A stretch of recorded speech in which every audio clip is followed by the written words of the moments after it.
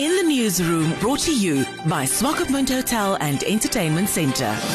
Following the plane crash that took place at Impalila Island in the Zambezi Region, the spokesperson of the Ministry of Transport, Julius Ngweda, has responded to comments on the runway's condition being in a bad state. Ngweda confirmed that the runway, among others, is in a rehabilitation process and that neighbouring countries such as Zimbabwe, Botswana and Zambia want to start using the Impalila Island runway. Ngweda talks to In The Newsroom. The ministry is definitely aware of the kind of conditions that the runway is in. We had already started the process to make sure that work on the Impalila has started. Last year we even gave some work to the Unemployed Artisans Association to do the clearing of the runway, not only at the Impalila but also that one at Enana Airport. It was for Enana, it was Impalila Island, and also the airstrips in Tunkwe. Those three airports have been identified,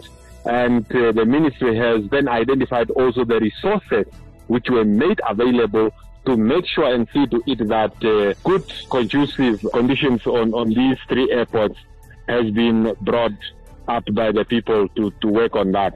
And as I'm speaking now, the artisans have been working on the Enana Airport, and the ones on the Impalilas, also the artisans or the people who are going to work on that have been identified, and also on the Tunkwe Airport or airstrips for that matter. So definitely the Ministry of Works and Transport is aware of the current runway situations of the three ones that I have mentioned, and particularly the one of the Impalila, we really want to make sure that we bring it at a good standard, simply because we have seen that the other member states are also interested to make use of that particular Impalila airstrips. That's now the Zambia on the other side, and also the Botswana on this side, and then also Zimbabwe.